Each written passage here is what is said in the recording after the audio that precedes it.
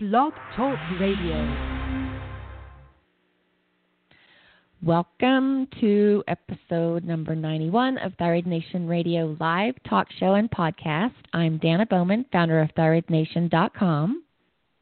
And I'm Tiffany Mladinich of GratefulGarden.biz and Mending Medicine. And today we are celebrating our 2-year anniversary. This is our anniversary show. Happy anniversary, honey. Can you believe it? It has been an amazing 2 years.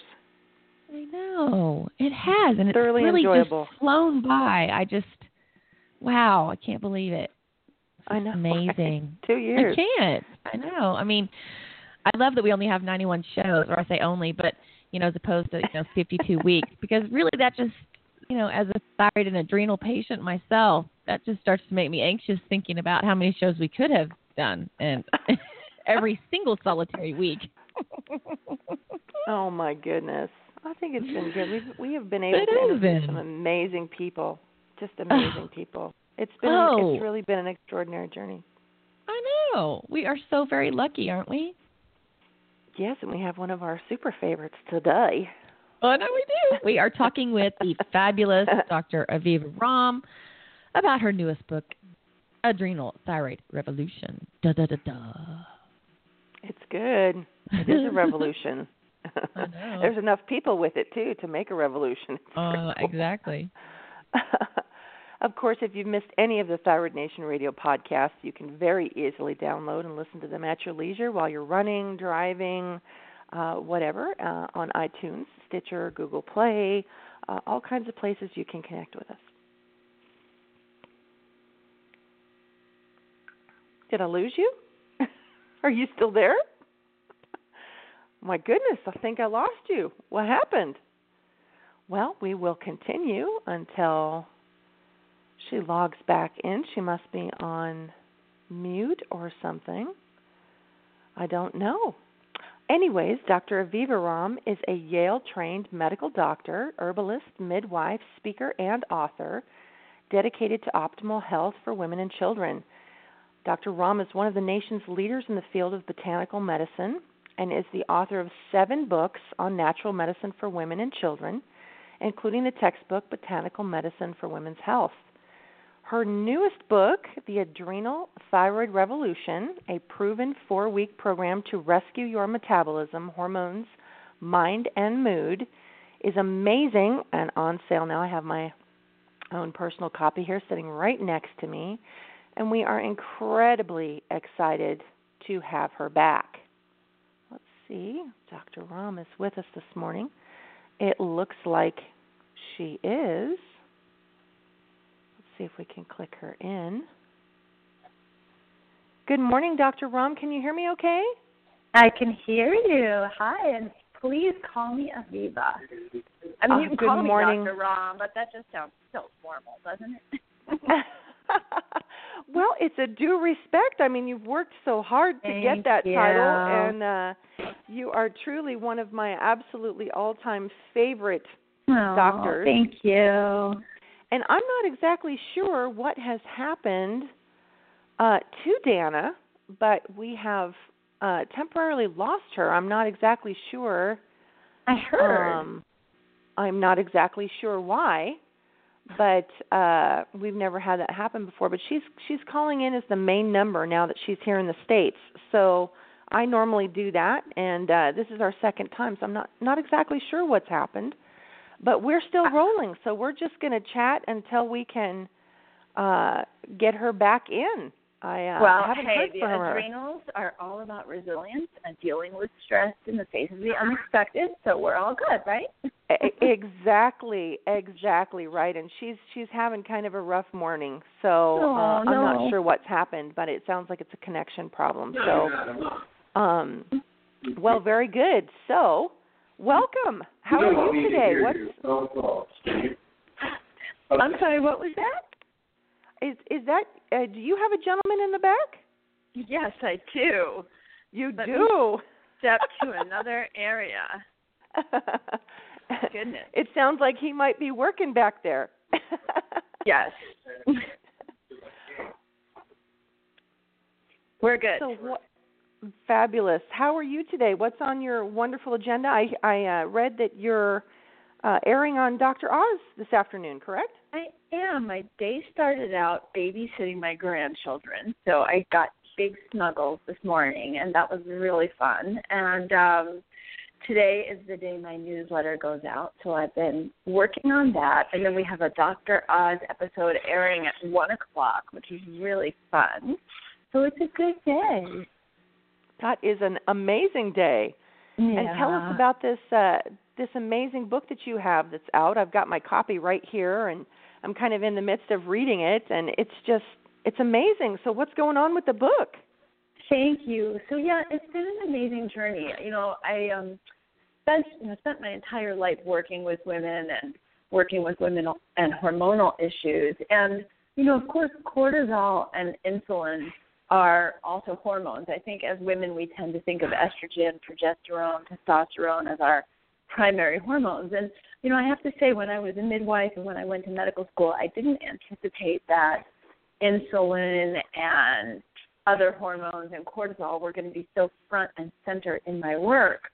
But what I was seeing was woman after woman after woman in my practice, and women of all ages. I mean, really even starting in their kind of mid-teen years all the way into their 70s were struggling with a constellation of symptoms that when I broke it down, whether those symptoms were in their, around their menstrual cycles or around metabolism and weight gain or around food and appetite and cravings, gut health. I mean, there's so many different areas of health that when I started to take a really deep dive into what was going on in my patients, could come back to what was going on with cortisol. And a lot of us think about cortisol as a stress hormone, but really it's a survival hormone. And even more than that, it's the hormone that literally creates the regulation that orchestrates what's going on in your brain with every single cell in your body. And so whether your digestive system or your elimination system or your detoxification system or your hormonal system or your immune system or nervous system is working in harmony with the rest of your body or not, dials back entirely 100% to cortisol. So that is really where the book kind of originated, was sort of connecting the dots and what was going on with my patients. And then so many women were coming in with thyroid symptoms or thyroid problems, and many have spent years, I'm talking years and years, trying to figure out what was wrong with them. And going to medical doctors and being told, it's all in your head. The nice way of saying it's all in your head these days is it's stress or anxiety or depression, or being told they were just fine because their labs looked okay, but they knew something was wrong. They knew they didn't just gain 30 pounds in the last 3 months because they had changed their diet. Most of them hadn't. They knew it wasn't just depression or anxiety. They were actually feeling fine until they started noticing these changes, and maybe that's what was causing the depression and anxiety. So the book is really dedicated to women who are either struggling with symptoms and they don't know why, or feel like they have a clue why, but they're being told by the conventional medical model that, hey, you're actually fine. Exercise more, eat less, and try to deal with your stress. And sadly, you hear that a lot, Everything looks good, everything looks normal, and people can still feel just absolutely like they're dying. It's crazy. I want to read 2 quick things from the beginning of your book to me that were just, I hate to say it, but I kind of got a little weepy. And I read them both because it really, I'm just going to read it. It says, to all women who have felt unseen and unheard, you are not invisible and you are not alone. To all who have been told it's all in your head, it is not. And to all who have felt like you've been sleeping for too long, rise and shine. Let's move mountains together. I can't believe I made it through that. Look at me. I just caught myself at the very end without getting all blubbery. But, having been one of those women, just, and of course look very healthy, and everyone's kind of like, what's your problem? That was just, to me, you couldn't have paraphrased that any better. And then on the next page, you turn it and it says, when sleeping women wake, mountains move. Mm-hmm. Yes, it's a Chinese proverb. And when I heard that, I got chills. I thought, wow, seriously, this is I have chills right now. I just got chills right now. And every time I said that quote to women, several people in the group's like, wow, I just got chills. I don't know what it is about that. It's so primal almost. And, I feel like, to me, it's so grievous. It's just so incredibly sad. I have been very fortunate in that I started on this kind of natural living path when I was really young. I was 15. So I have walked through my life, and I'm 50 now, with a lot of skills and tools that I think have helped me sort of skirt around what could have been my fate also. But, as someone who, as a midwife, we really learn to listen to women and trust women and what women are saying is going on in our bodies and never dismiss that. And just listening to woman after woman after woman, I've been so struck by the comment and the feeling. Just one patient said to me recently, which made me get teary, is that she said, I feel like I'm standing on the platform and I'm just watching the train go by. And it's like this feeling that I'm seeing woman after woman have, that she just can't bring her gifts to the world. I mean, sometimes she's just struggling with showing up, as I'm sure you guys have experienced with your own thyroid odyssey and can speak to much better than I can.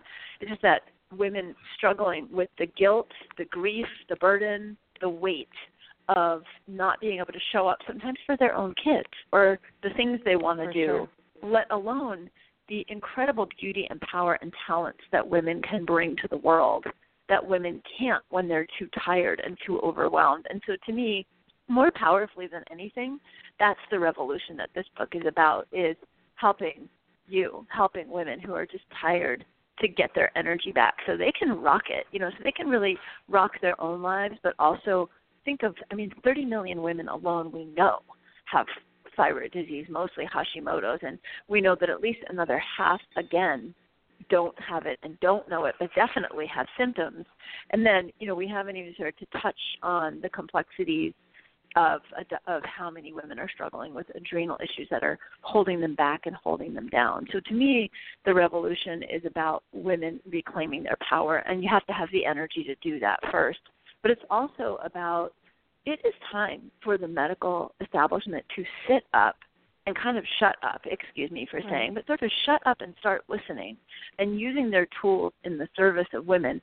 I cannot tell you how many women have come into my practice who have been overtly insulted by a medical doctor when a woman said to her medical doctor, I think I might have an adrenal or thyroid problem, and who have had this comment said to them, well, where did you get your medical education? Google University? Right. Or who are you talking to? Dr. Google? Now, there are some really, really wonderful doctors out there, but even the wonderful ones were not taught in medical school how to respond to these chronic issues. But it's just time for this rude, condescending, patronizing behavior to stop. There are women who are struggling for 5 years with an autoimmune disease just to get a diagnosis. And I'm curious, did that happen to either of you? How long did it take you to get the answers you needed? And, did you have to kind of become your own activist to do that? I definitely did. Both I definitely did. Yeah. Hi, Dr. Romm. Sorry to jump in a little bit late. Welcome back. No worries. Yes. Thank you. We're glad you made it. Thank you. I don't know what happened. Happy anniversary. Wow. You'd think after 2 years I would have this down pat, but I don't know. Okay, so I think we talked about this on the show we had you on back in September, but I was diagnosed with Hashimoto's while living in Costa Rica, and they gave me the pill, and I thought it was fine, and then I got worse after a year, and that's when I started doing my research, and of course that's why I'm so passionate about helping raise awareness, because there's so much to know besides that, including your adrenals. And I believe that I crashed my adrenals. I kept going and kept exercising and pushed myself because I thought, well, exercise is good for me. And I just got worse. And, I definitely still have lots to learn, but I'm still on my journey. And it did take a long time. And I think I was probably undiagnosed for many years. So definitely happened to me. And your book couldn't have come at a better time for me, because I had sort of this process of, I was one of those patients who was super savvy based on, reading all of the different physicians online that are nice enough to take the time and blog. So when I went into my physician, I had a list of blood work and said, could you please draw this? Of course, I had a history of my mom being ill and long history of thyroid on both my mom and dad's side of the family. So I said, please draw all of this, including antibodies. So my thyroid was still holding its own, but I was diagnosed with Hashimoto's, critically low B12, critically low vitamin D. I mean, I couldn't have been more classic. Yeah. So they said, we're going to wait and see, which took 4 years for my thyroid to actually fall in a treatable range, which I wouldn't recommend for anybody. But to wait and see, because that was a really disheartening. I'm like, wait and see what? Am I going to die? I can barely even function, and I have no cognitive, I had all of the symptoms of hypothyroidism without technically being, hypothyroid in a TSH, T4, situation. But then after I finally went on thyroid hormone and, corrected my B12 and vitamin D, then I was still having just these, I would refer to it as crushing fatigue. So then I asked to be tested for Epstein-Barr, which, of course, my titers were sky high, and I'm sure that was playing a huge role in all of that. But that was 2 years after and still not well. And so now I've got, that at bay and thyroid looks good, and I've gotten so much of my cognition and energy and function back. But now I'm missing that, creativity and motivation and wit and everything that I had before, which all falls, from what I understand, in the adrenal gland. So I'm ready for your book, girl. Oh, yay. Well, I think that, there are so many things that you say that are so rich and so important. And one is this issue of being told to wait and see. I spent 25 years as a home birth midwife and an herbalist before I became a doctor. And I'm the first person to try to get people off of medications when they don't need them and to prevent people from being overdiagnosed, which is so common in the medical model. Right. I mean, we've got overdiagnosis left and right. So the irony is here I'm working with a condition that women are largely being underdiagnosed for. And I think this brings up an important point of gray area in medicine. I was just reading an article about a month and a half ago in the Journal of the American Medical Association. I'm really geeky, and I still read my conventional medical journals to keep up with what's going on in the medical world. And they have a case history in many of the issues. And this particular case history was a woman who was in her 50s, extremely fatigued, having cognitive problems, having a slow heart rate, not feeling well, constipated, losing her hair. You guys are already knowing where I'm going with this. And her TSH, her thyroid stimulating hormone, which is the number that is usually the lab that is usually checked and the one that's in the biggest controversy, was over 10. Now, according to even conventional medicine, over 5 gives you the classification of hypothyroidism. But doctors have the discretion between 5 and over 10 to call it subclinical hypothyroidism. So here's this woman who can't get out of bed. Her hair is falling out. She's feeling horrible. She's having cognitive problems. Cognitive problems are not a joke. I mean, we kind of all joke about, brain fog and where did I put my keys, but cognitive problems is a pathway to dementia. This is a really serious issue. And thankfully in the article, the doctor who was writing the case decided to put the woman on thyroid medication and all of her symptoms resolved. But to me, it was just shocking that this could even be a question of whether to treat her, because all the medical literature shows that women, particularly women in our 40s, 50s, and 60s, who even have a little bit of low functioning thyroid, have much better health, much better brain health, much better heart health, much better bone health if we are treated. And this woman wasn't even a little bit under. She was glaringly over. So, there's this whole issue of kind of gray area. And to me, it's a little bit like saying, well, if the water isn't boiling, then let's just ignore the fact that it's simmering and about to boil, right? If it's 210 degrees Fahrenheit, technically it's not boiling till it's 212. So come back in 6 months and we'll treat you when it's actually boiling. But the problem is there's damage being done all that time. Not only is the damage you're not feeling well and you have no idea what's wrong with you, and now you're wondering if there's something mentally wrong with you or you can't do your life. But, there's actually physical damage happening to the thyroid if your antibodies are elevated. Then we look at things like Epstein-Barr virus. I mean, most medical doctors do not even know that there's a potential connection between EBV and Hashimoto's.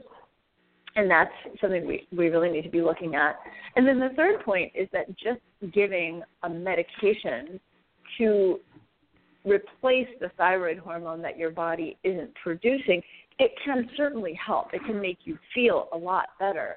But if your thyroid is not functioning because of Epstein-Barr virus, or if you're also having Epstein-Barr virus, even if you are fixing thyroid function, or if you're also having problems in your adrenal system, you're going to help the thyroid symptoms, but you're not going to feel better overall, and you're not going to know why. And then usually what happens is your doctor just keeps jacking up and jacking up and jacking up your thyroid medication, but you're never getting to the root of the problem. There's so many. I'm so glad you were able to find that information for yourself, and really that's what the book is about. It was really me that was driving it, being driven by, physicians that were, like I said, that were taking the time to blog. And, and they would say, well, you really need to stay off Dr. Google. I'm like, these are your peers. These are MDs. This is not any fluffy, you know what I mean? So, when I finally went on thyroid hormone, it did relieve, I would say a healthy 75% of the symptoms. But, there was still that nagging. And then I honestly have to tell you, I was grateful to at least have an empathetic doctor, because once he drew the Epstein-Barr and he's standing there looking at the numbers, and when we went back for review, he said, Tiffany, I can honestly tell you, I don't know what to do with this. There's not a whole lot of conventional treatment. These heavy-duty antivirals can be sometimes bigger butt kickers than letting it ride out. And I'm looking at him and I'm going, okay, but there were quite a few natural things that, that helped me significantly. So I just, you are truly one of my absolute favorite mentor docs between herbalism and we just love you. Dana and I are so excited to have you today. Well, we are, thank you. I'm in the same position you guys are in. I mean, I'm having to keep learning as I go along too, because, like you said, for Epstein-Barr virus, the medical literature is not there. I mean, people can go on acyclovir, which helps with other viruses in the same family that EBV is in, so that's the herpes family. So it's chicken pox and shingles and Epstein-Barr virus.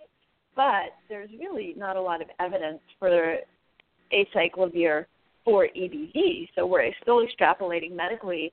And herbally, there's not a lot of money in people patenting herbal medicine. So the research, the research isn't always there either. So it's a lot of, putting the research together, and then the real women who are saying, look, I don't want to go on these big gun medications, and we know these herbs and supplements are generally safe if we're using them in these appropriate doses. Let's do it. And I'm learning just as much from my patients, I'm sure, and women like you as they're learning from me. And for me, the big piece was, I do have a Yale MD. The reason I went back to school was to be able to use that Yale MD as a conduit or, as an amplifier so that I could use a megaphone, not just to amplify my voice, but to amplify the voices of the women who are saying, we really need help, and this is what we've learned. And to be able to say, okay, as a Yale MD, I'm saying there's an importance for this so that other colleagues of mine are also saying, okay, we really need to listen. And unfortunately, medicine is an industry. There are wonderful people in that industry, but it's an industry. And it's often dollars and consumer demand that drive change.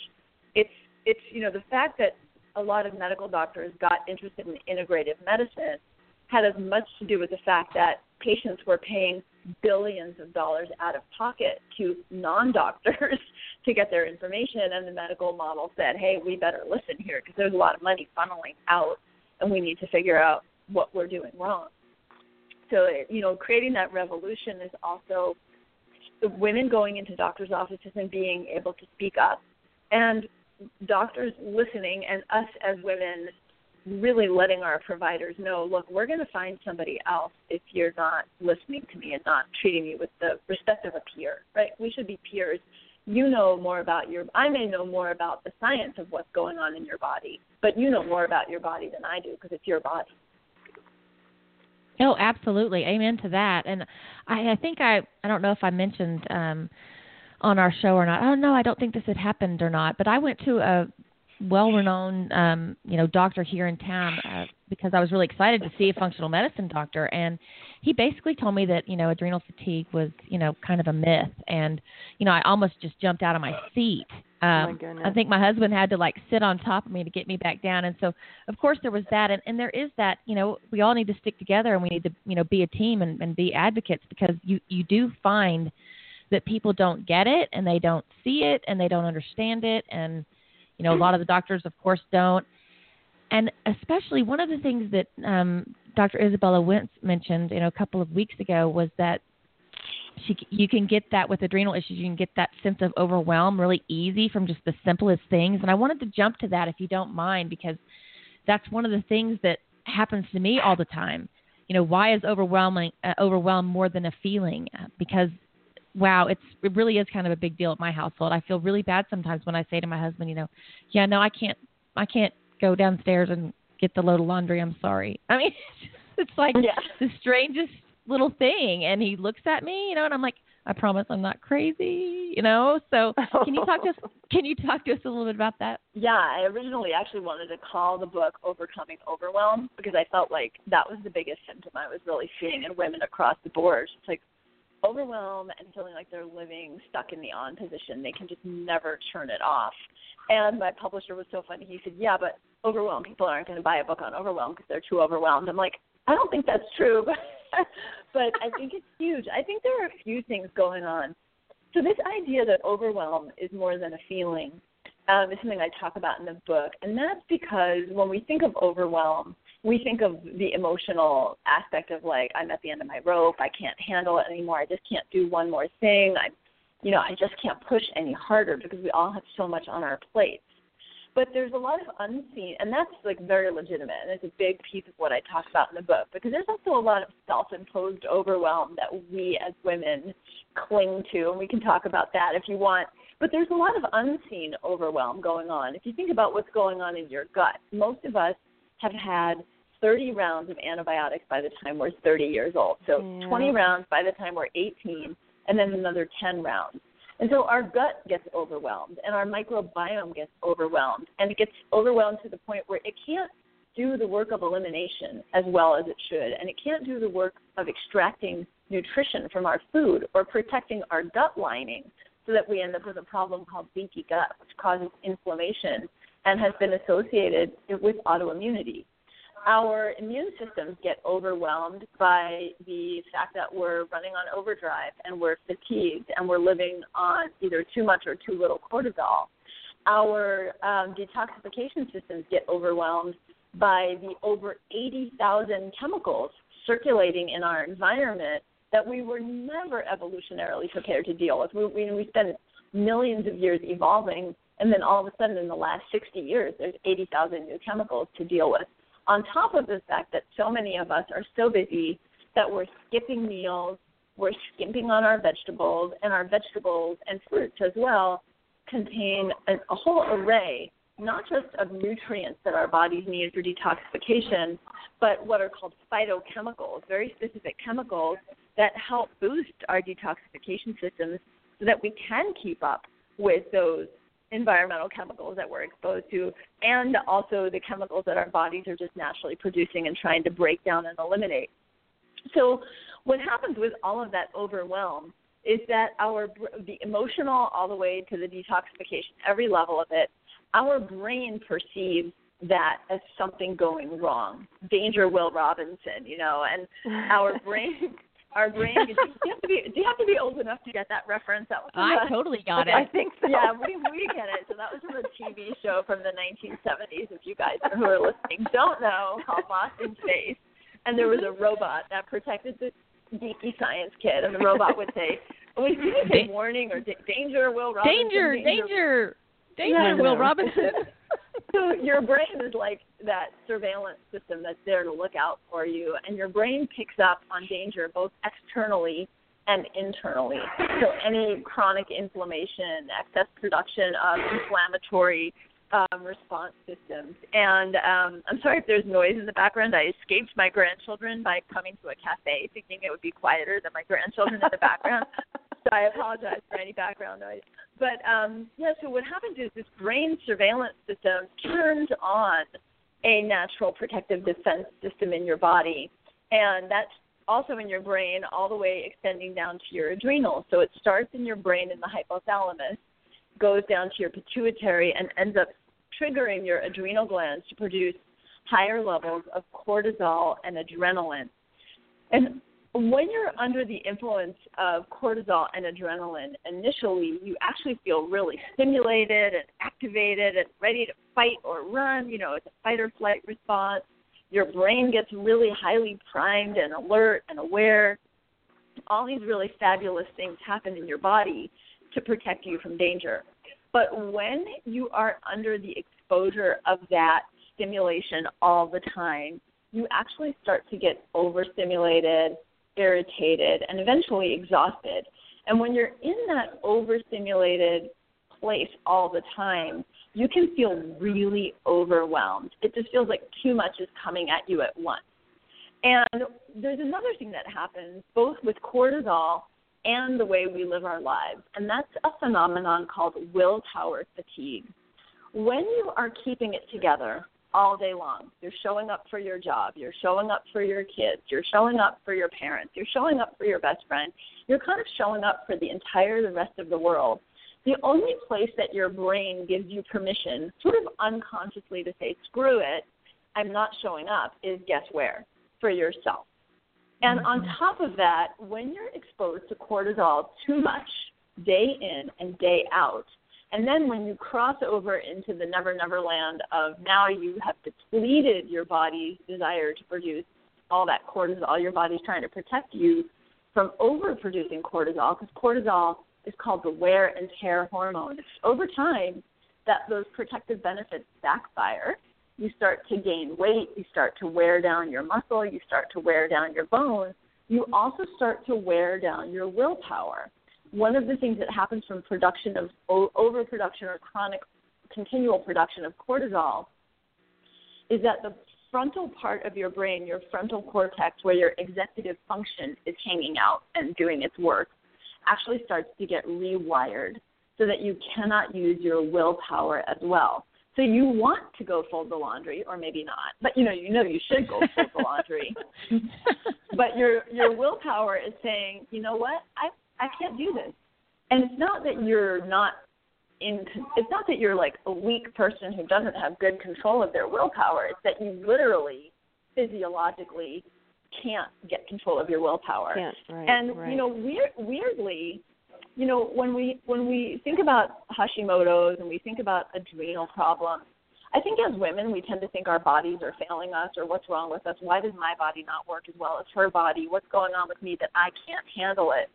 But really, it's your body trying to protect you. And the way your body's trying to protect you is to say, yep, right, nope, we're not going to let you get up and do the laundry. In fact, we're not even going to let you get out of bed right now because you have to, you have to rest. And that is not my grandchild, that is someone else's child. So, if you think about your car, right, we all have an empty line on our car. And a lot of us drive our car thinking, you know what, I know I have a reserve tank, so I can still go another 30 miles. So, yeah, I'll get gas in a little while. But we actually do know that at some point we have to put gas in the car because the car will actually stop working. It will not turn on, or it will just stop in the middle of the road. So we know to put, we may let it get below empty, but we know to not let it get too far above empty because none of us wants to be sitting by the side of the road waiting for a tow truck. But we do not do the same thing with our body. We know when we're hitting the empty line. We know, we feel it. We know when we've said yes to something we should say no to.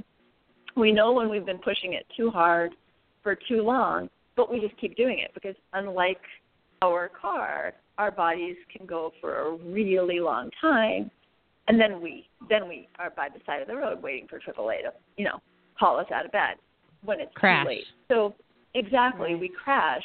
And for some women, I would actually say for most women in my practice who come in with either what they call adrenal fatigue, what we commonly call adrenal fatigue, or Hashimoto's, or another autoimmune condition, I would say probably 8 or 9 out of 10, most of them have had a period of months or even a couple of years where they were under extreme stress and they were pushing past it, and then they got sick.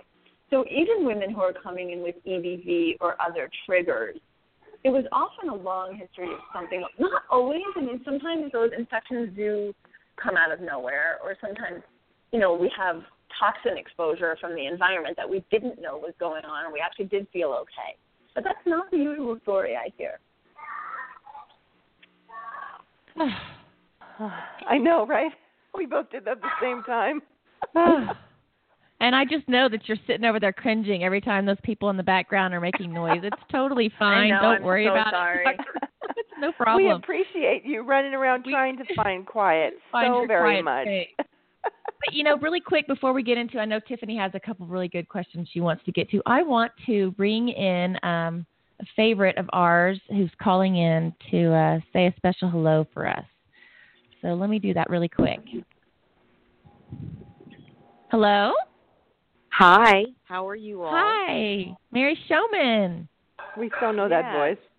Yes, we do. Good morning. How are you? I'm so excited. Mary, I've wanted to connect with you and meet with you forever, so hello.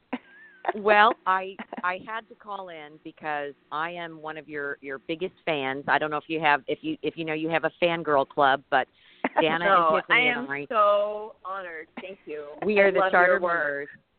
Yeah. So I wanted to first of all congratulate Tiffany and Dana on 2 years, because aren't we around the anniversary or even right are. now, Dana? Yeah. Yeah. Well, congratulations. Thank you. Awesome. Thank you. I'm so excited. This show has always been an amazing resource for the patient community and an opportunity to get some of the top minds like Dr. Romm to be able to share their wealth of information. So congratulations on 2 years, and congratulations on the new book, Dr. Romm. I can't wait to read it, and I want to review it and be able to get the word out to people, because this sounds like really valuable information. So I wanted to say those two things. And I actually did have a question today, if I could, for Dr. Romm. Sure. And I'm kind of going public right now. Dana knows the news, but I haven't let my reader community know yet. Just a few weeks ago, I was, really shockingly diagnosed with type 1 late onset diabetes.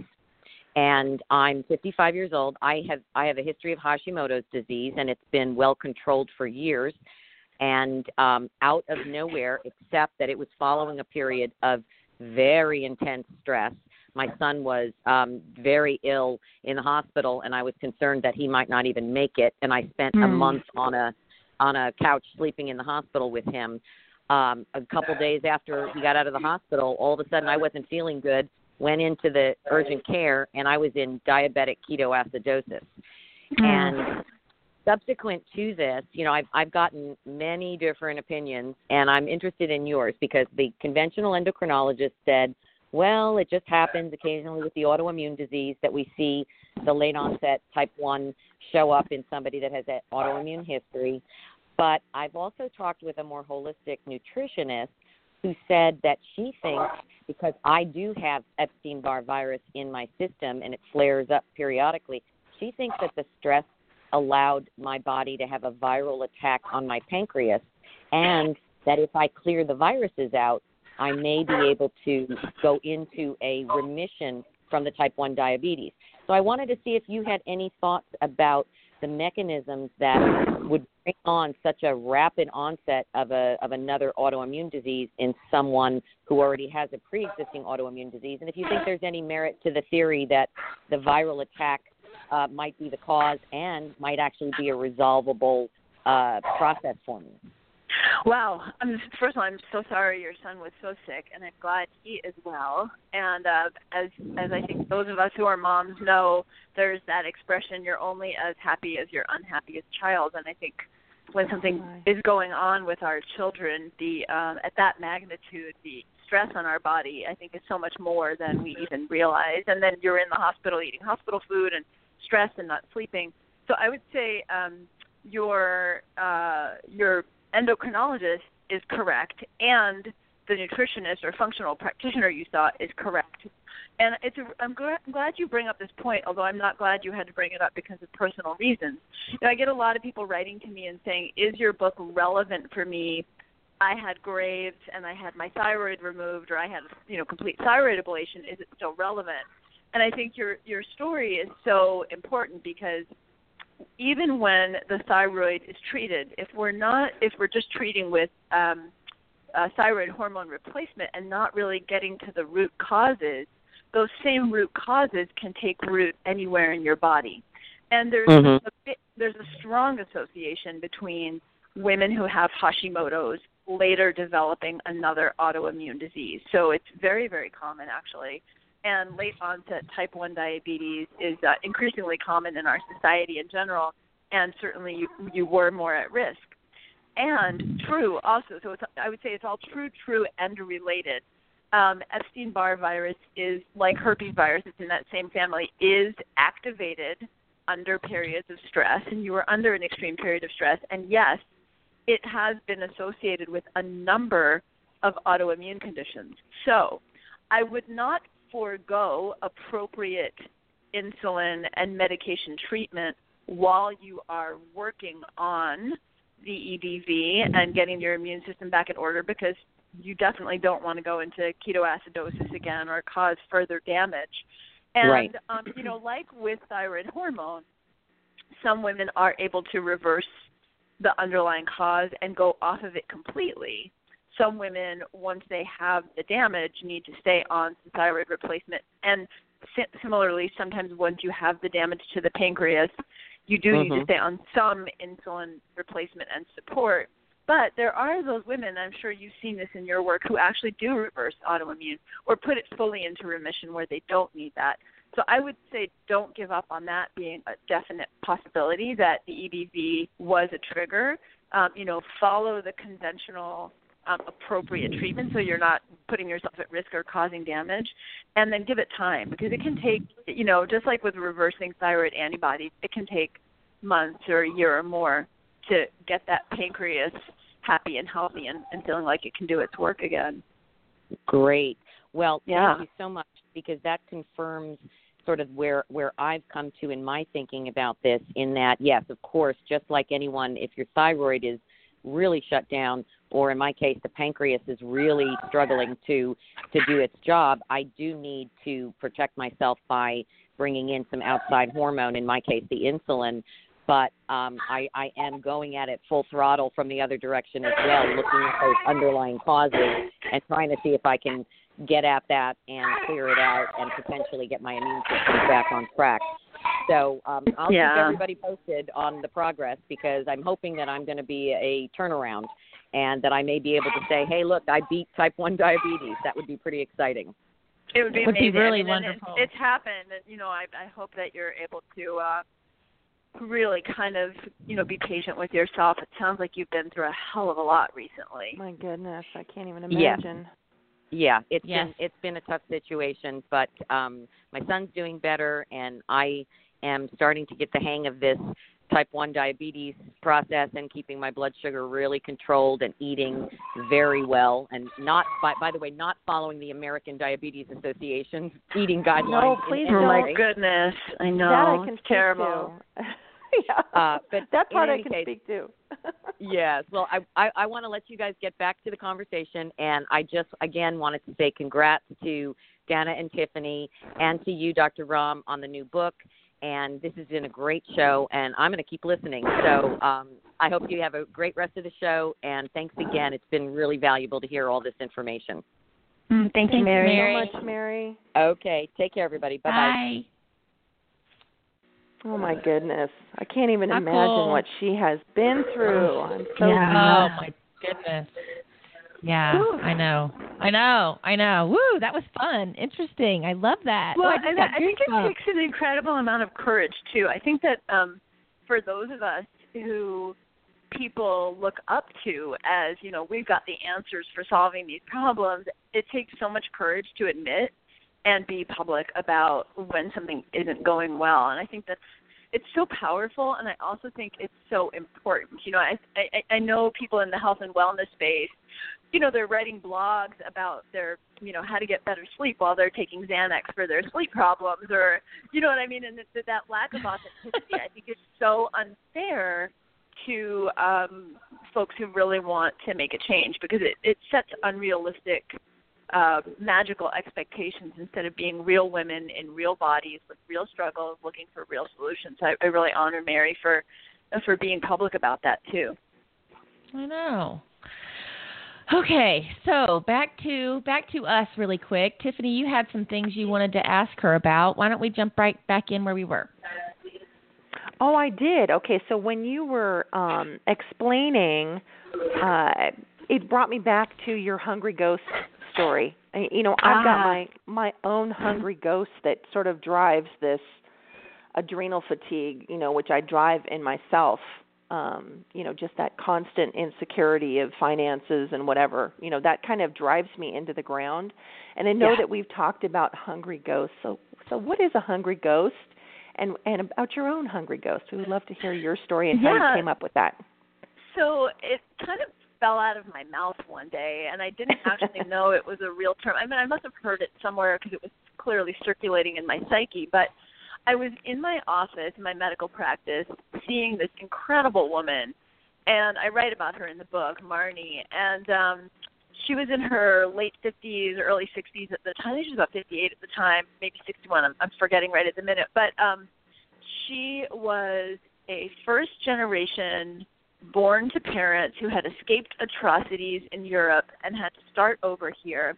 She was the oldest of a bunch of kids and spent her entire childhood and then into her entire adult life, like as long as she could remember, with this attitude, I am never going to be poor, and I am going to do everything it takes to get out of poverty. She changed her accent.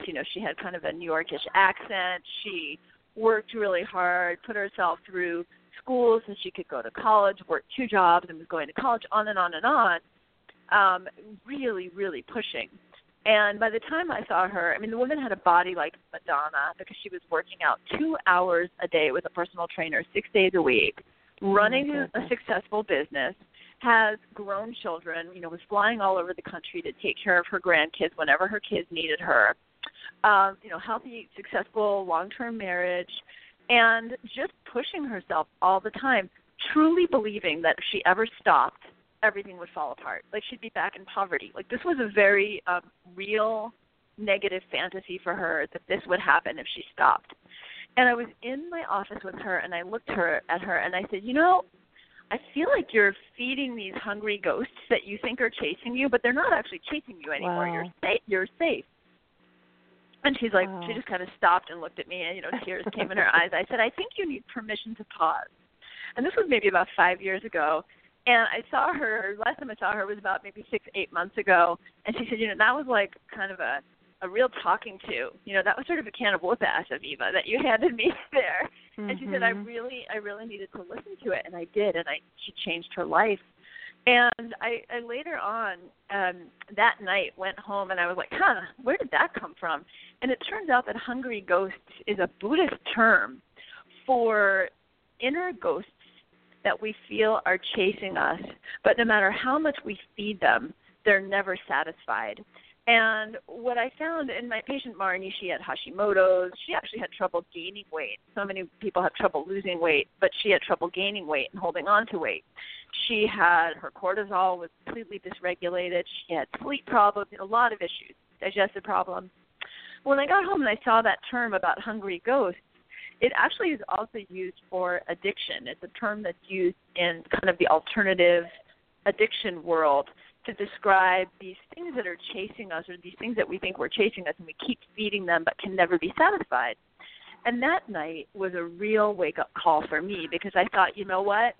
I'm doing the exact same thing. I just haven't had to pay the price with symptoms yet. So it was like a cautionary tale for me. So my backstory in a nutshell is that I grew up in very low-income housing in New York City, a single mom. And so for me, my ability to get out of my home, which I moved out of my house at 15. I was accepted to college at 14 years old. And it was by being smart and knowing how to read what adults wanted and being able to sort of give them that intellectually. So for me, I was in a survival pattern of always using achievement and accomplishment to get safe and keep me safe. And so for me, the way it was manifesting in my life is I was always saying yes to more and more things, always feeling like I had to do more, be more, achieve more, be the best at everything I did.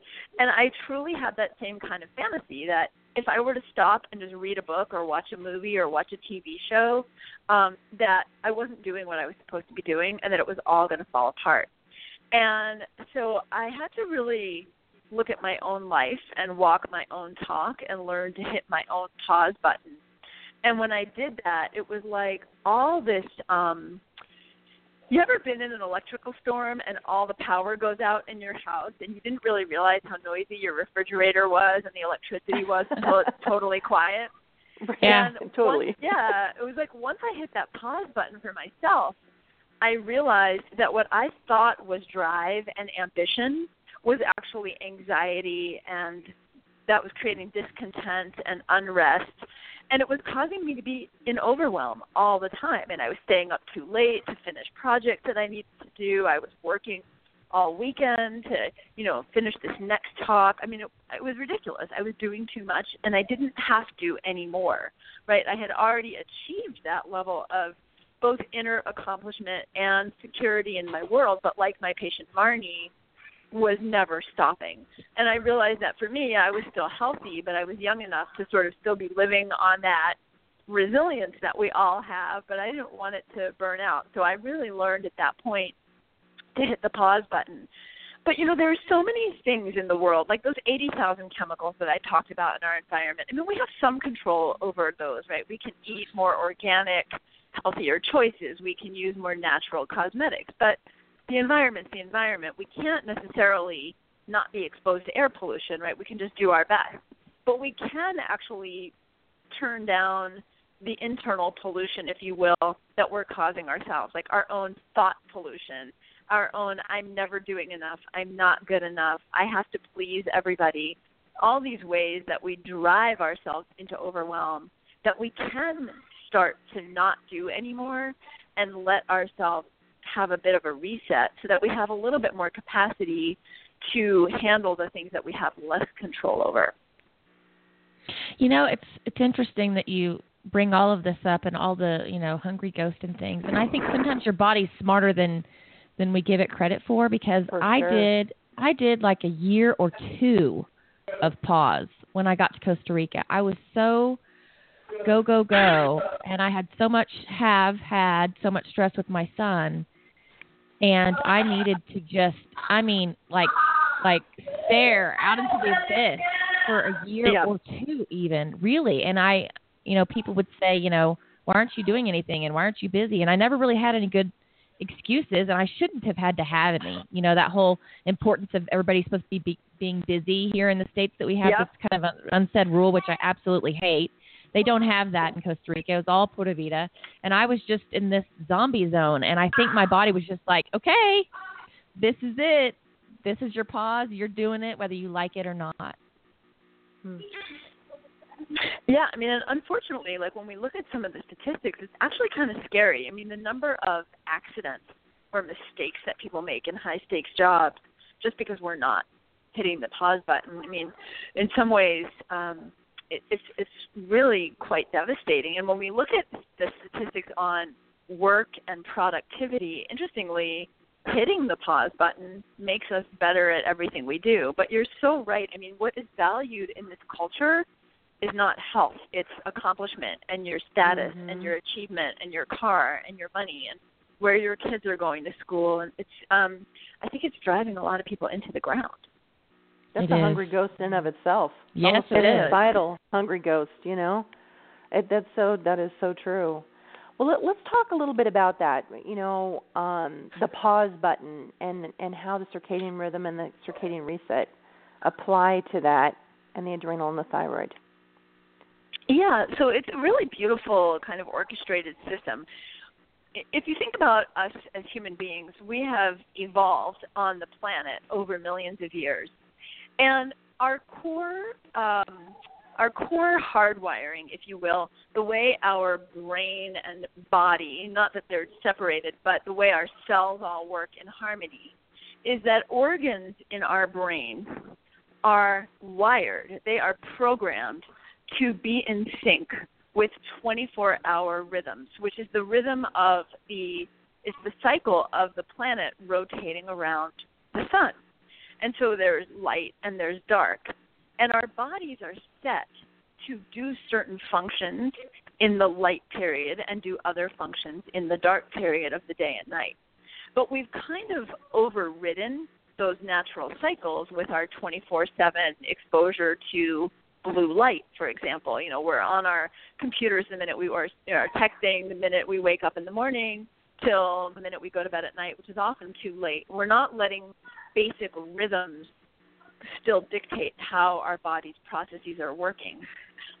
Cortisol, interestingly, is the hormonal harmonizer that connects the hypothalamus, which is where, and the pituitary basically, which is where your body's awareness of that 24-hour rhythm primitively resides, with every single cell in your body, except your red blood cells. Every other cell in your body is waiting for cortisol signals to know what time of day it is and what it should be doing.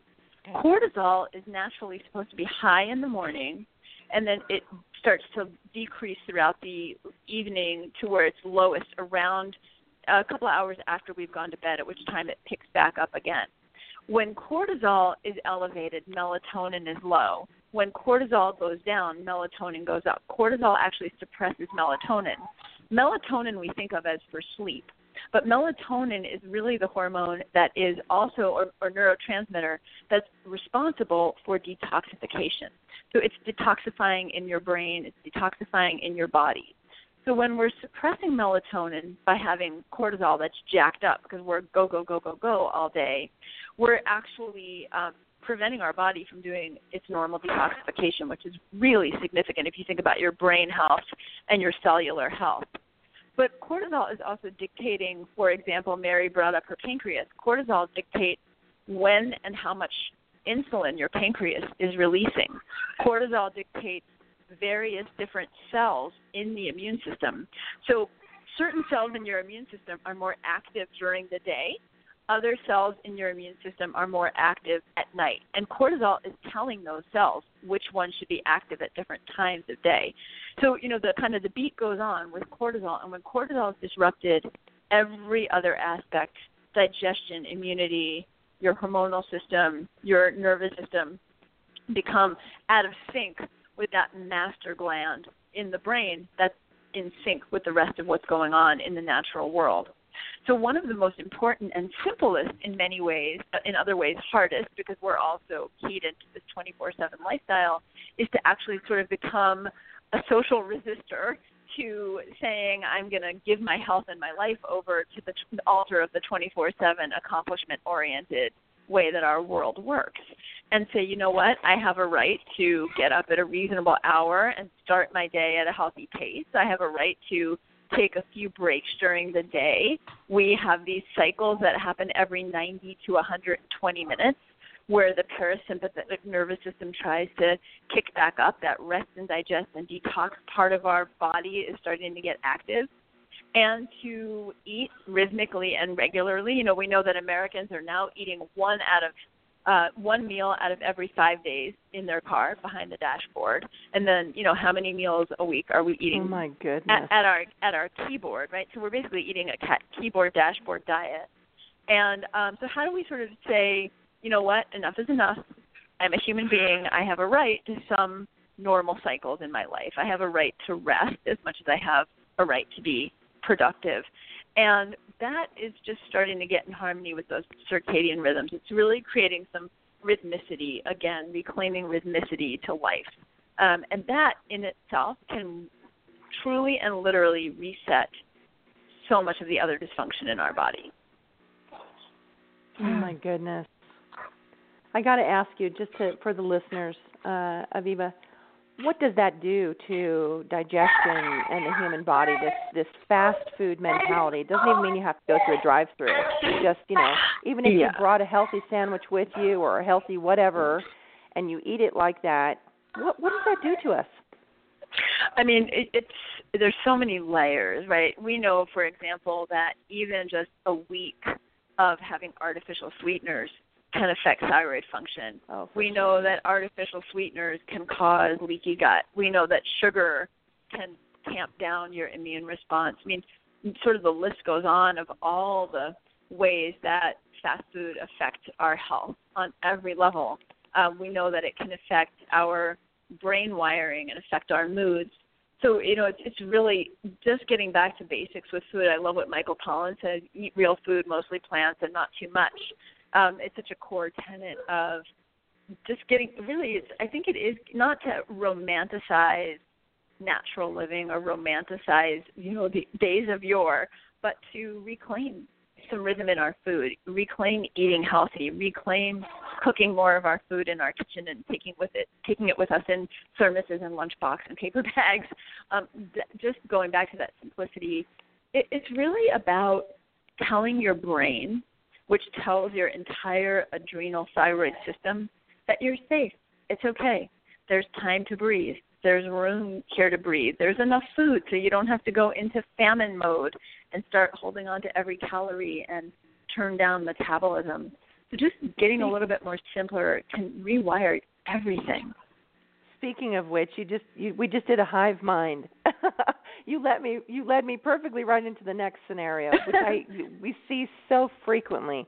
What about the women that are eating healthy, but they're not eating enough? Like they're holding on to some weight, some thyroid adrenal weight, and so they're not eating enough. They're not eating enough during the day. They're eating healthy. Yeah. They're eating that beautiful paradigm, but they're not eating enough. What does that do to the adrenals? Birds, right? Yeah, so yep, exactly. What does that do to the adrenals?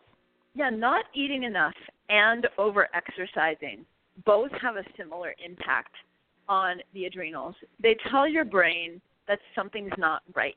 And your brain requires, first of all, a certain amount of energy to function. And so when your brain is not getting that energy, it really does send out a red alert. Or as Pedram Shojai said it to me, it puts your brain into DEFCON 3, right, Aviva? And I was like, that's exactly right. You go into DEFCON 3. And your brain then tells your adrenals to start pumping out cortisol. One of the things that cortisol does is it causes you to pack on weight.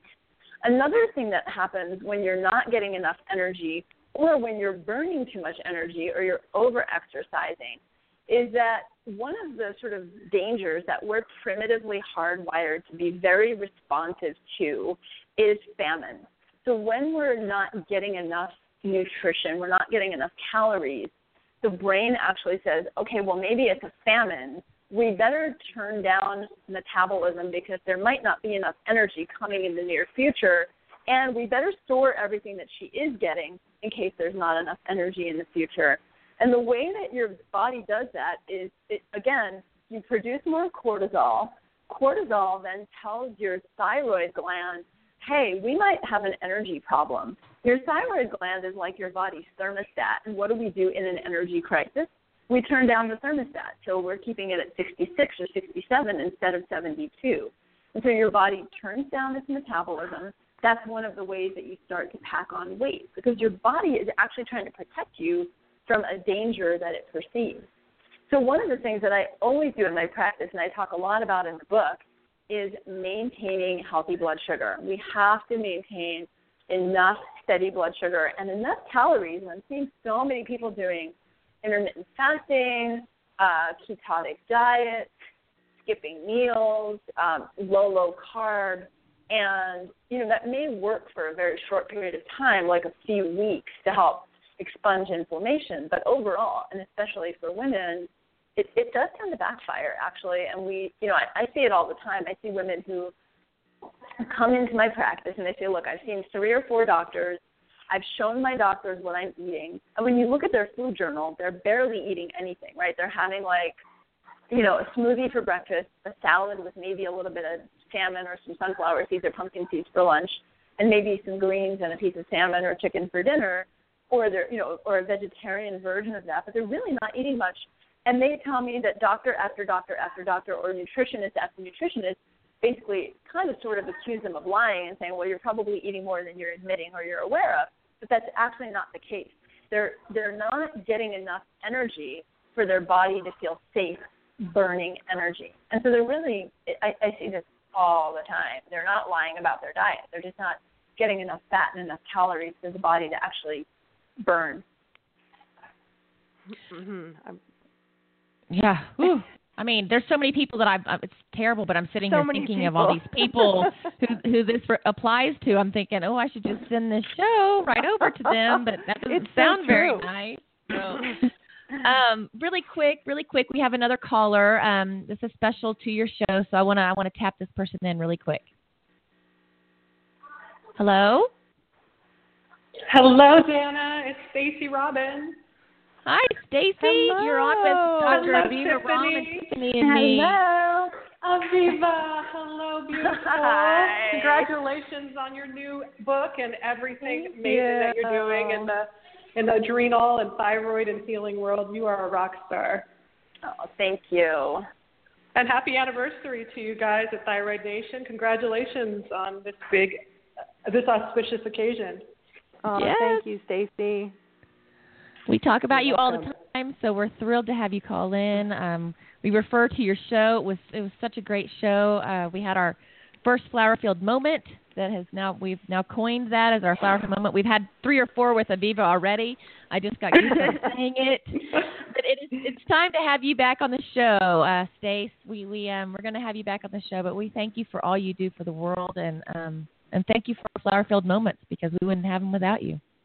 Yes. Thank you so much. You guys are so beautiful. Thank you for including me. Thank you for sharing my book and my work with the world, and for always making a warm space for me, and allowing others to know that that mind-body-spirit connection is so important in the healing game, and the internal conversation, how important that is with our thyroid health and our inner healing. So thanks for giving that voice a platform. I so appreciate it. And I sprayed my little Flower Fields moment that you created for me in the car right before I came on the call. So you were with me.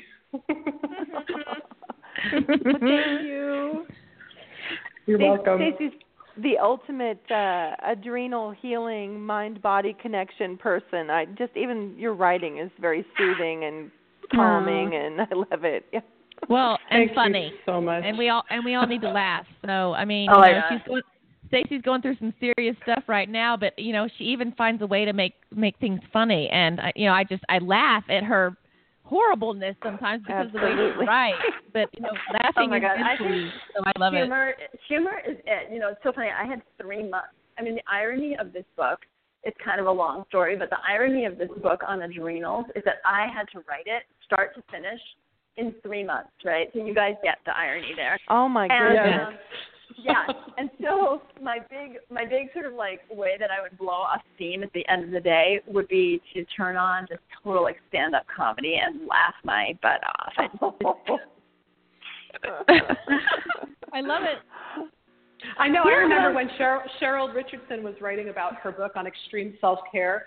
She was going through massive turmoil in her home and in her family life, and she wrote about that in the foreword, which I so appreciated, the honesty that often. Yeah, right. And I remember one of my publishers for my one of my first books. It was all about. It was called God Loves Me, I think. Stories from Hell, Heaven, and the Other Side of Texas, and it was all about my journey to finding peace. And I remember that my editor said to me, I said, why am I in such upset? Why is everything so hard right now when I'm writing about a book about peace? He said, because you're not a journalist. You are sharing your story.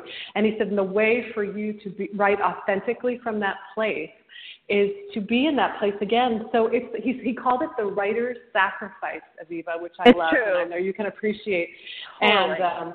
And it was just like when you have to walk someone else through their healing, it's like you suspend your state of healing and go back into that hard place so that you can walk them through authentically with compassion in our writing and so on and so forth. So there's also this great expression that I heard somewhere, which is new level, new devil. Have you ever heard that? And it's like just when you think you know something, the universe is like, okay, well, we're going to see how well you really know that. We're going to keep you a little humble on this. Yes. Up in the ante for sure, yeah. How funny. Well, I'm writing a book right now called An Unconventional Life, and I'm living a very unconventional life. And I said to my husband, I said, the next book I'm writing is I have a skinny ass and a lot of money in my bank account, because I figure I'm going to live that. I saw a Christmas card. I was out getting a bottle of wine, going to someone's house, and at the store they had all these cards. It was right around Christmas time, and it said, I actually took a picture of it. It's so funny. It was, "Dear Santa, can you please read my note correctly this time? This year I want a fat bank account and a skinny ass, not the other way around." It was like, totally. So funny. I'm in. I loved it. I'm in. Well, guys, thank you so much for including me in this moment, celebrating you, Thyroid Nation, celebrating all the work that you've done, Dana and Tiffany, and celebrating you, Aviva, and your new great work in the world. So thanks for including me. I am on a walkthrough for a new place we're moving into, so I'm going to jet. But thank you for letting me share a few moments with you guys. Oh, thank you for calling in, Stacy. Thank you. Flower-filled moments. We love you. Happy moving. Love you too. Bye, guys. Happy day. Bye. Oh my goodness, she's going through so much right now. Isn't she? We get to be in the presence of the most incredible women in our work. Though it's like the women who are real, who have been through it, who are living it, who are creating whole new ways of working and being. It's so powerful. It is, and moving I reached mountains. We are moving mountains. Exactly. I wanted to say to Mary, I was so impressed with the article that was in the Wall Street Journal maybe about a year ago. Did you guys? I don't remember. I don't think you guys were quoted in it, but Mary was, and it was about how doctors need to sit up and listen to women more. It was so powerful. I was like, wow. I mean, these are women who are what I call citizen scientists, right? And I was before I was a physician. I was a home birth midwife, and I was a citizen scientist having to figure out the information for ourselves that we weren't getting from the medical model. Dana and I were PMing during it with Mary and you, and we were saying just, how awesome is this? The ultimate patient advocate. I mean, Mary is a powerhouse. She is just, she is just a woman to reckon with. I mean, she's amazing. We've watched her for so long, and having her talking to literally one of our favorite, I model the perfect physician after you. Right. Listen, are they really interested? I mean, do they still learn? I mean, what I love the most about you is that you said it a couple times, reading the journals, still need to be on top of it, constantly learning, right? How many physicians believe they're done? I'm done learning. I have all the answers. And so they can't hear their patients, and you're completely opposite. You're like, tell me what's going on, what's working, what's not. So here we had Mary talking with Aviva Romm. It was just the ultimate moment for Dana and I on Thyroid Nation. It was just so cool. Ultimate flower field moment. I love Truly. those moments where it's like, wait, Mary knows who I am? I'm like, really? I love that. It's like, oh. I mean, it was awesome, and to both be so incredibly human in the moment. Just we had a question. Let me see if I can go back and find it. But we had a question on the posting of the show from Alana, and I cannot say her last name, but she said she's listening to the show. She loves it. Say it again, Cavalia? Uh-huh. That's a beautiful name. Anyways, she said, I'm also really interested. She's loving listening to you, Aviva. I'm also really interested in the connection between overachievers and Hashimoto's. I've noticed that so many Hashi sufferers are also overachievers. Yeah, and I think I would be the last one to encourage women not to be what we call overachievers. I mean, there's a power in having really high standards and wanting to achieve a lot and kick butt in the world. And there's a lot that needs to be done in the world, and I think women are uniquely capable of making transformation in the world. So I would suggest, yes, one, there's a connection, and I talk about that in the book. In fact, I had like another 80 pages in the book. There's a publisher that, talking about overachieving, I had to send in a 70,000-word manuscript, and I sent in a 130,000-word manuscript just to give you. Oh, my. So there was a lot to say, but what ended up coming out was some of the stuff on overachieving, which is why I did that 10-day adrenal reset, and I've got a journal that, that people can get to.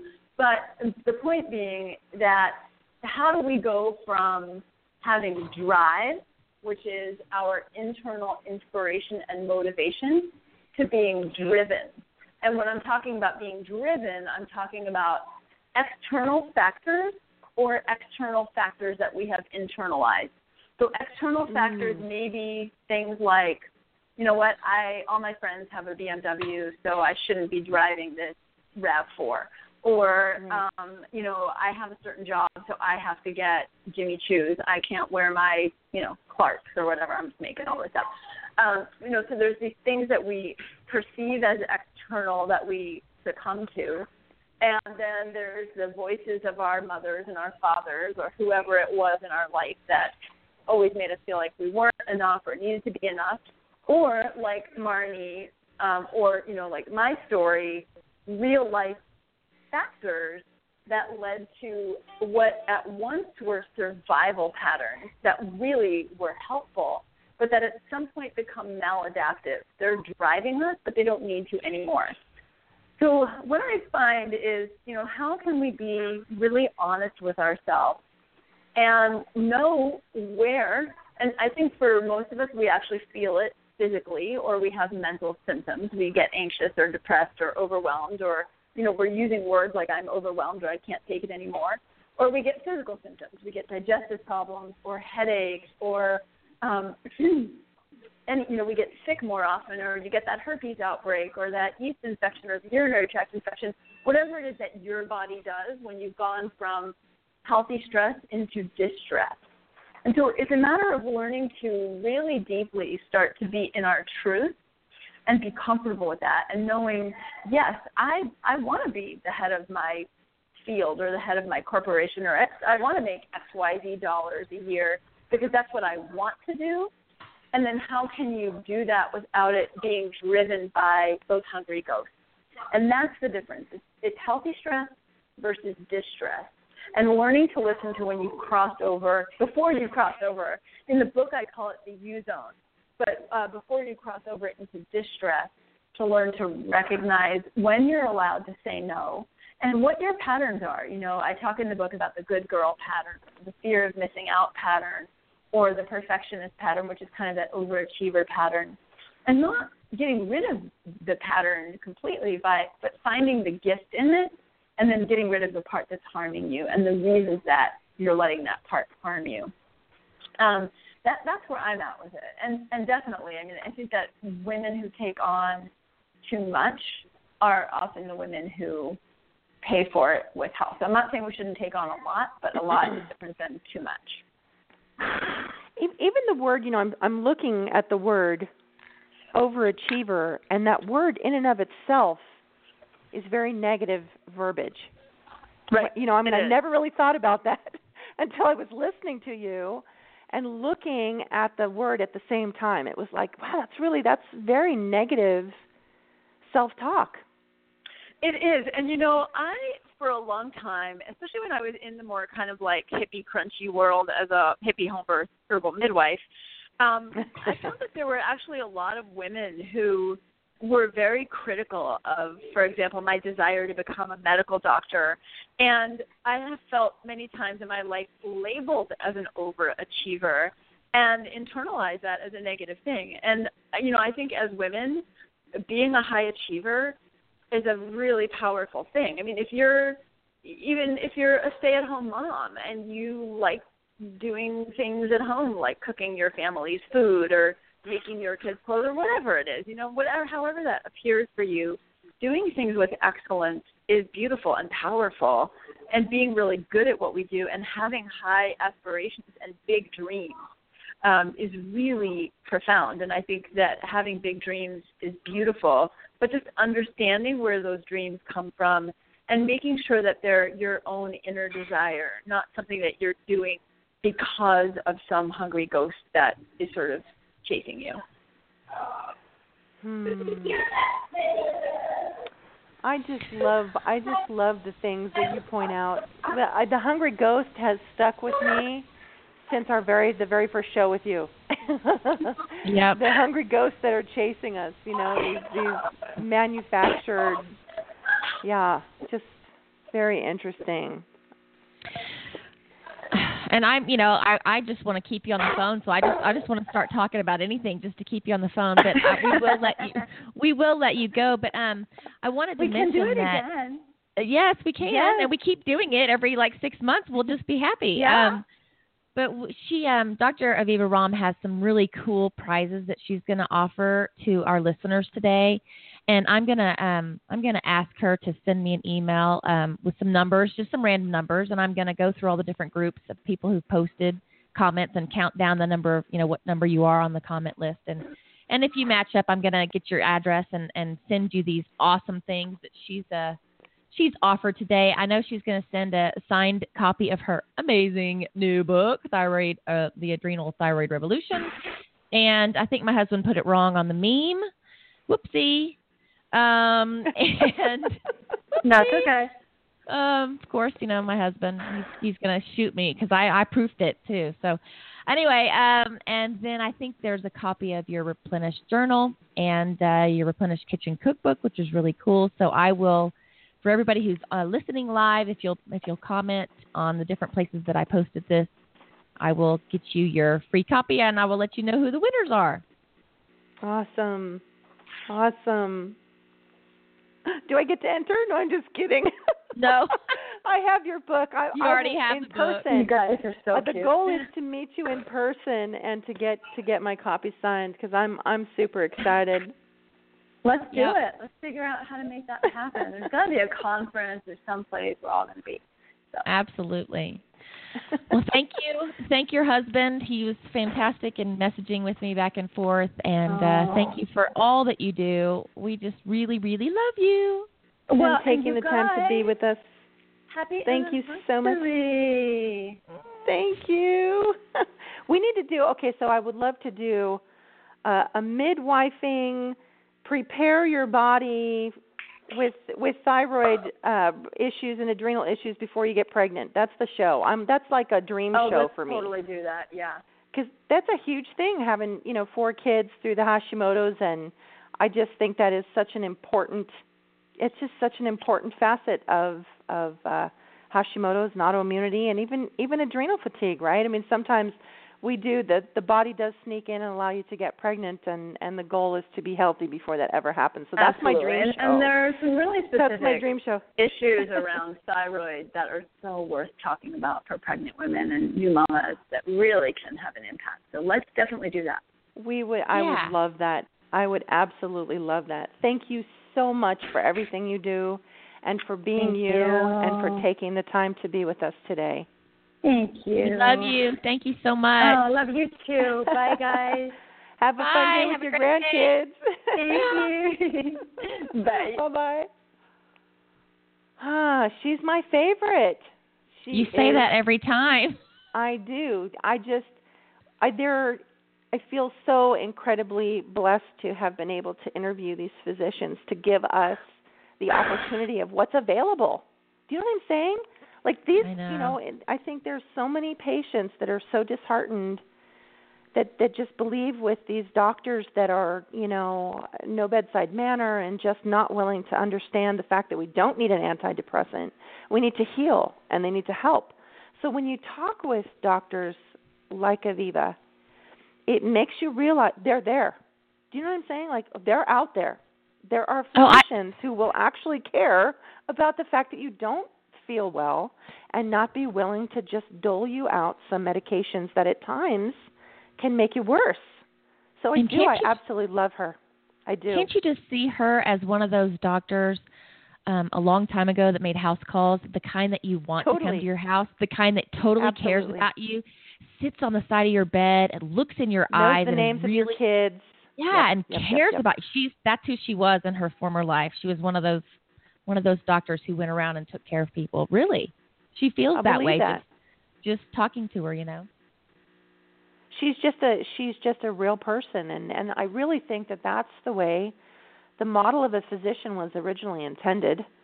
And it's just they've gotten so far away from it. It's become so disjointed, conventional medicine, that they've lost a lot of their power. It's very sad. I'm hoping that it will turn around in the future, and that doctors like Aviva will model the physician of the future. Oh, that's what I dream about. Talk about a nerd. Heading that way. You got Aviva doing her nerdy things, and Dr. Brogan on Saturdays diving into PubMed, and Tiffany dreaming of the doctors of the future. Are they handsome and well built? It's a powerful position. I mean, the intention of a physician to help someone be able to heal is a very powerful position when it's done properly. I mean, you can hear that in her voice and in her books and in her work and in her blogging, and you can hear that. So she is my model doctor. She is my model physician. The education. She also understands the natural things, the preventative, when things don't necessarily need to be used, and you can use something herbally a little bit more naturally, less invasive on the body, more gentle. I mean, that to me that's the ultimate physician. She is my favorite. We've had several of those doctors. We're really lucky to get to talk to them. We have. I mean, of course, she's up there. Absolutely. I'm just saying, looking back, it's our 2-year anniversary. So thinking about all the wonderful guests we've had, there's several doctors I want to clone. And we'll just, Dr. Holtorf. We'll just give them really nice cars, and we'll just put them in the car and send them around people's houses. Yes. Oh my gosh, Dr. there's Brighton. so many. Jill Carnahan. By the way, we wanted to mention that name for Mary Showman for reversing type 1 diabetes. Jill Carnahan, who is an MD, she actually did that. She mentioned that on our Thyroid Nation radio show. So another doc, Dr. Brighton, Dr. Holtorf. Oh my gosh, there's like so many. Dr. Susser. He was so good. And Dr. Hotze. Oh, he was fantastic. Dr. Hotze. Wait, I mean, I can't even think of them all. Dr. Robinson, Dr. Alan Dr. Red. Oh my gosh, we could go on for days. Dr. Alan Christensen just cracks me up, and him and his wife together. I mean, they're probably like their own comedy act. I mean, she is the most beautiful, hilarious woman I've ever seen. She has the most hilarious posts. Her name's Kieran Christensen, and he's just funny. I mean, I watched him. I was watching Thyroid Secret, and when he was on our show, he was funny. And so I could just see the both of them. Yeah, he does. He giggles. He giggles like we do. Could you imagine? Great. He is. If we had him back, we would probably do nothing but laugh. Shame on us. I know. Well, that's a huge portion for you and I in therapy is laughter. It is. I think laughter is a critical component in being well and being able to chill and just take a load off. I mean, for me, when I'm laughing, that gut laugh where it's almost like nothing but air comes out. My kids do that all the time to me, I swear.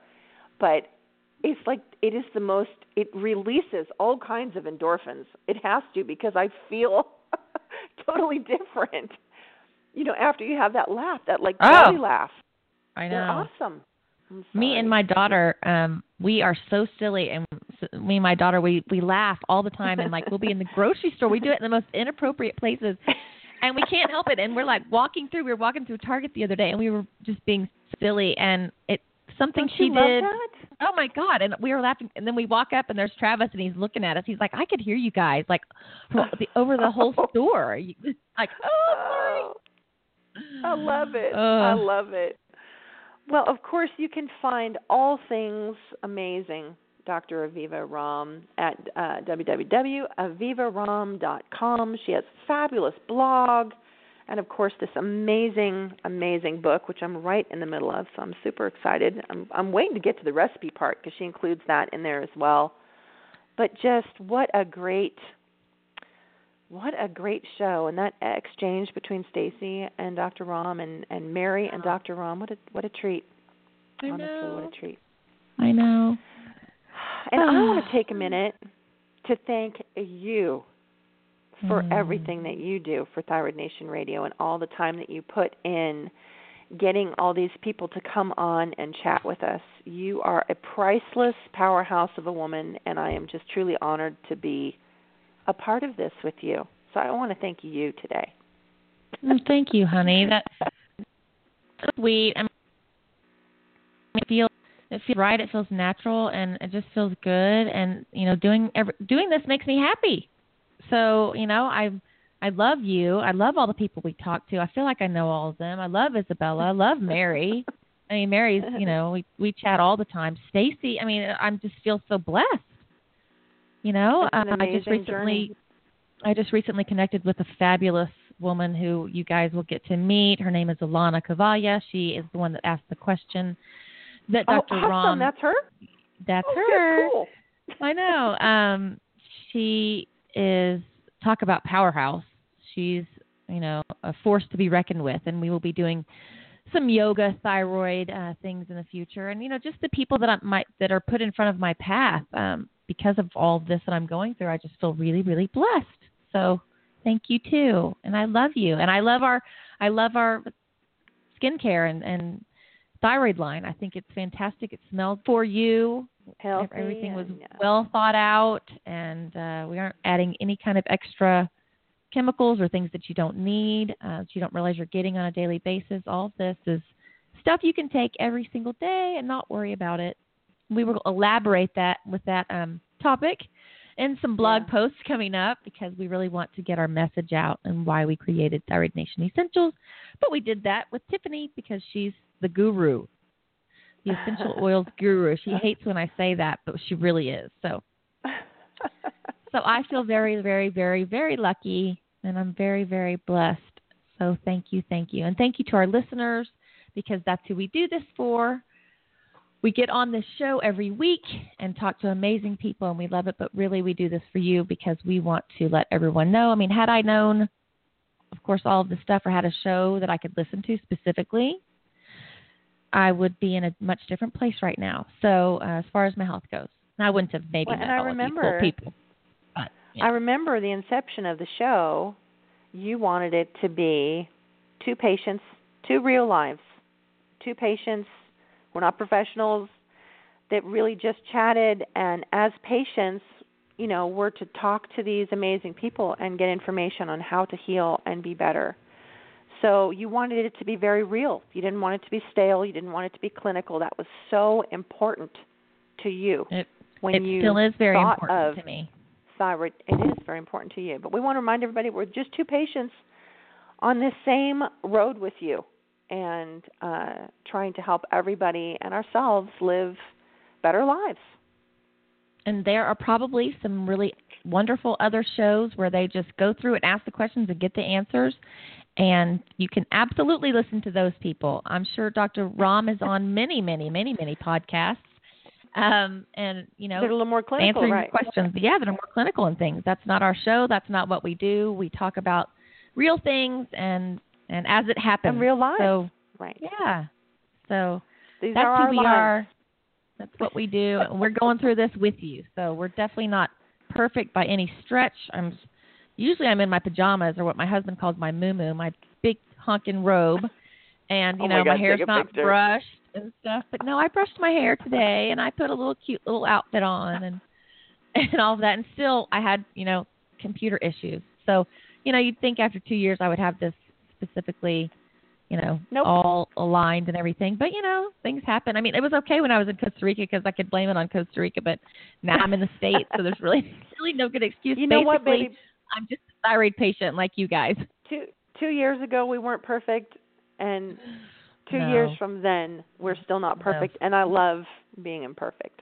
Me too. I love the fact that that's life, you. And then we just deal with it, right? That's what we have to do in life. That is what we have to do in life. So live by our example. Right. You probably already are. Well, be sure to take a peek at Thyroid Nation Essentials. Dan and I are terrible salespeople, but we use them every day. People who are using them are loving them. We created them with love and light and just synthetic free with thyroid patients in mind, with the choices of essential oils and natural, organic, wild-crafted oils that would be helpful to some of the things that we experience. So be sure to check them out at Thyroid Nation Essentials. And we don't have the little labels on our products that say vegan and paleo and GMO free and cruelty free and cruelty free and all those things. Because that all makes things more expensive. Yeah. So to me, that should just be a baseline standard. You know? Yes. Exactly. Standard.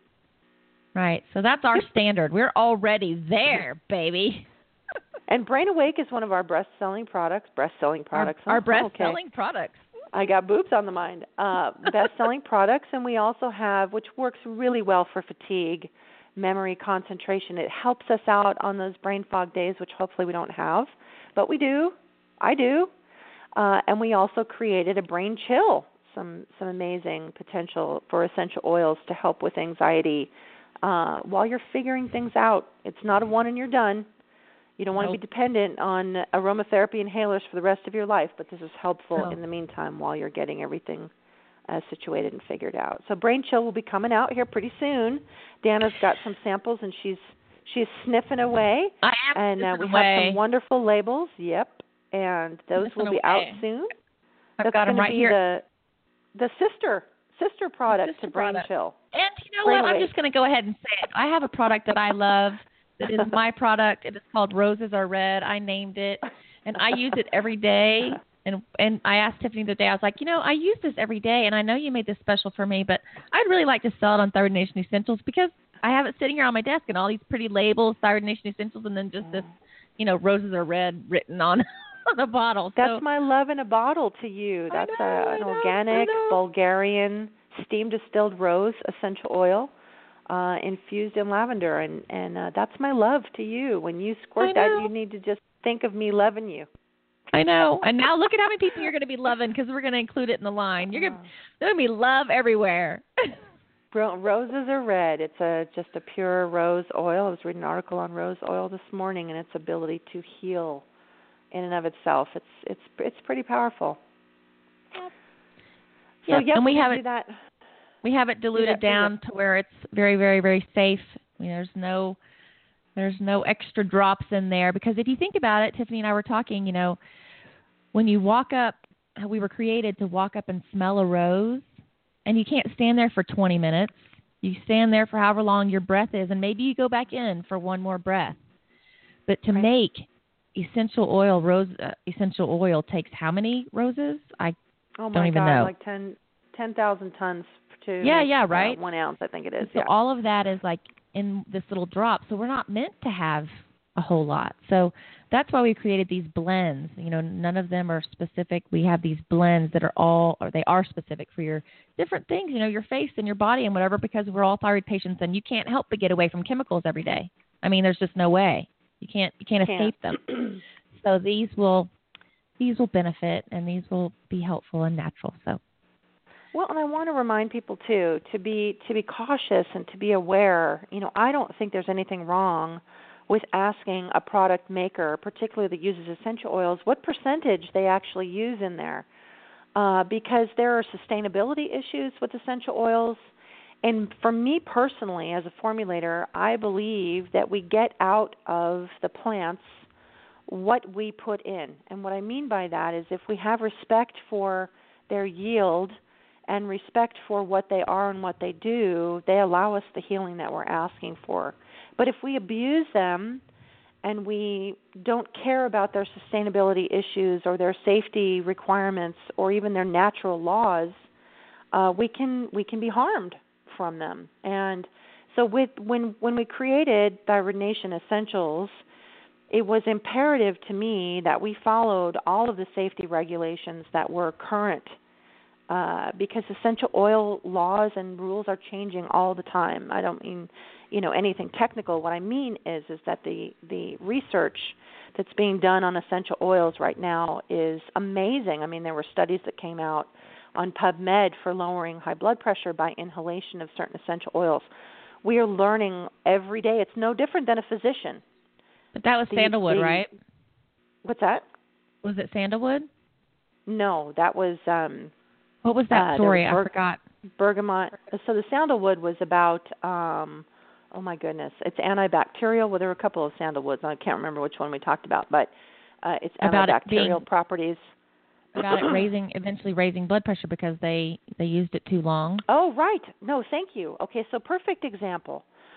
Recently, Robert Tisserand, who is literally the guru of safety of essential oils, reported a study that was done on inhaling sandalwood for longer than 20 minutes actually raised blood pressure. So that was somewhat shocking to the community because, of course, sandalwood is very well known for its ability to lower blood pressure and stress.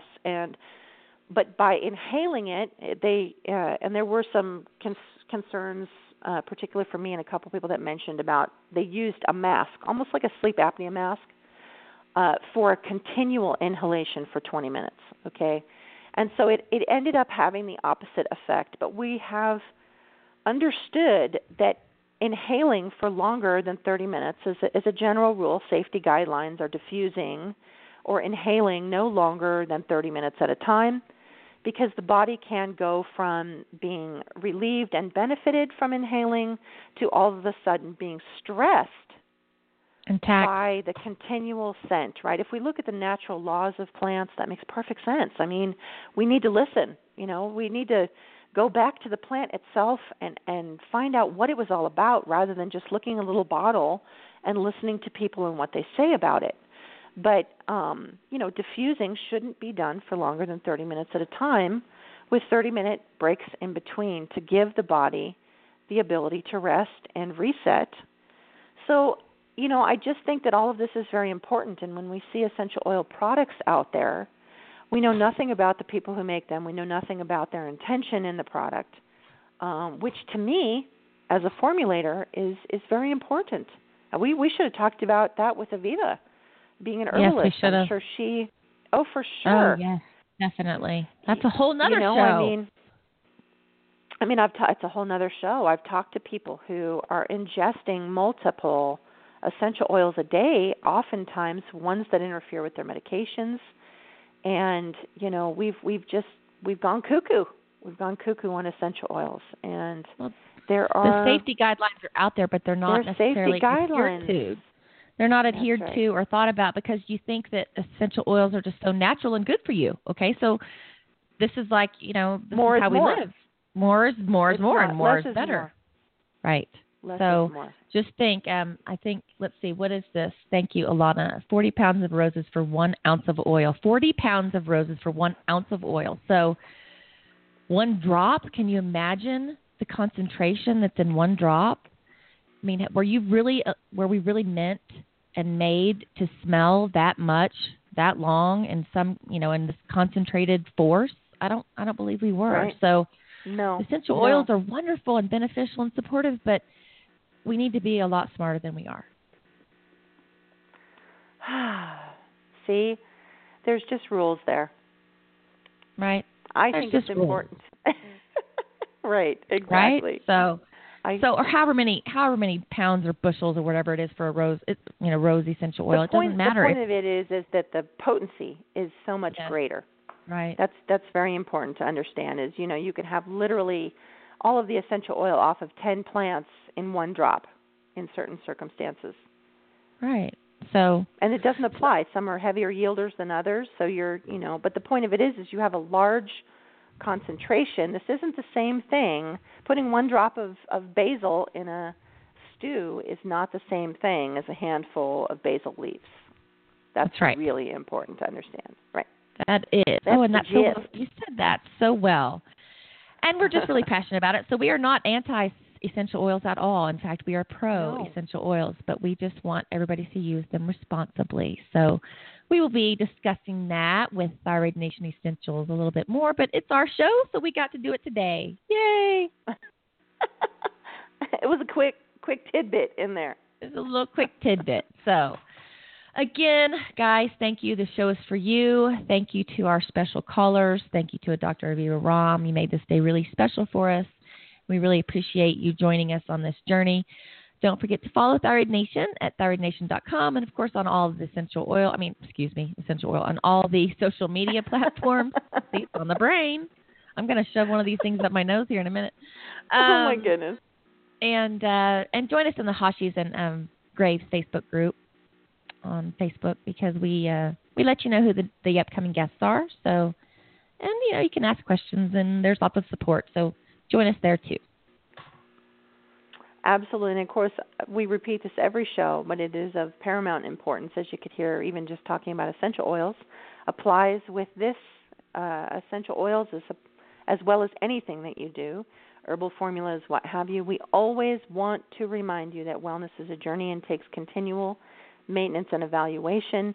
Please make sure to always listen to that dynamic system of yours that is unique to you, and be mindful of what it is telling you all the time, whether you need to stop and reset, whether an essential oil isn't working for you, whether an herb is working for you, whether an essential oil is working for you.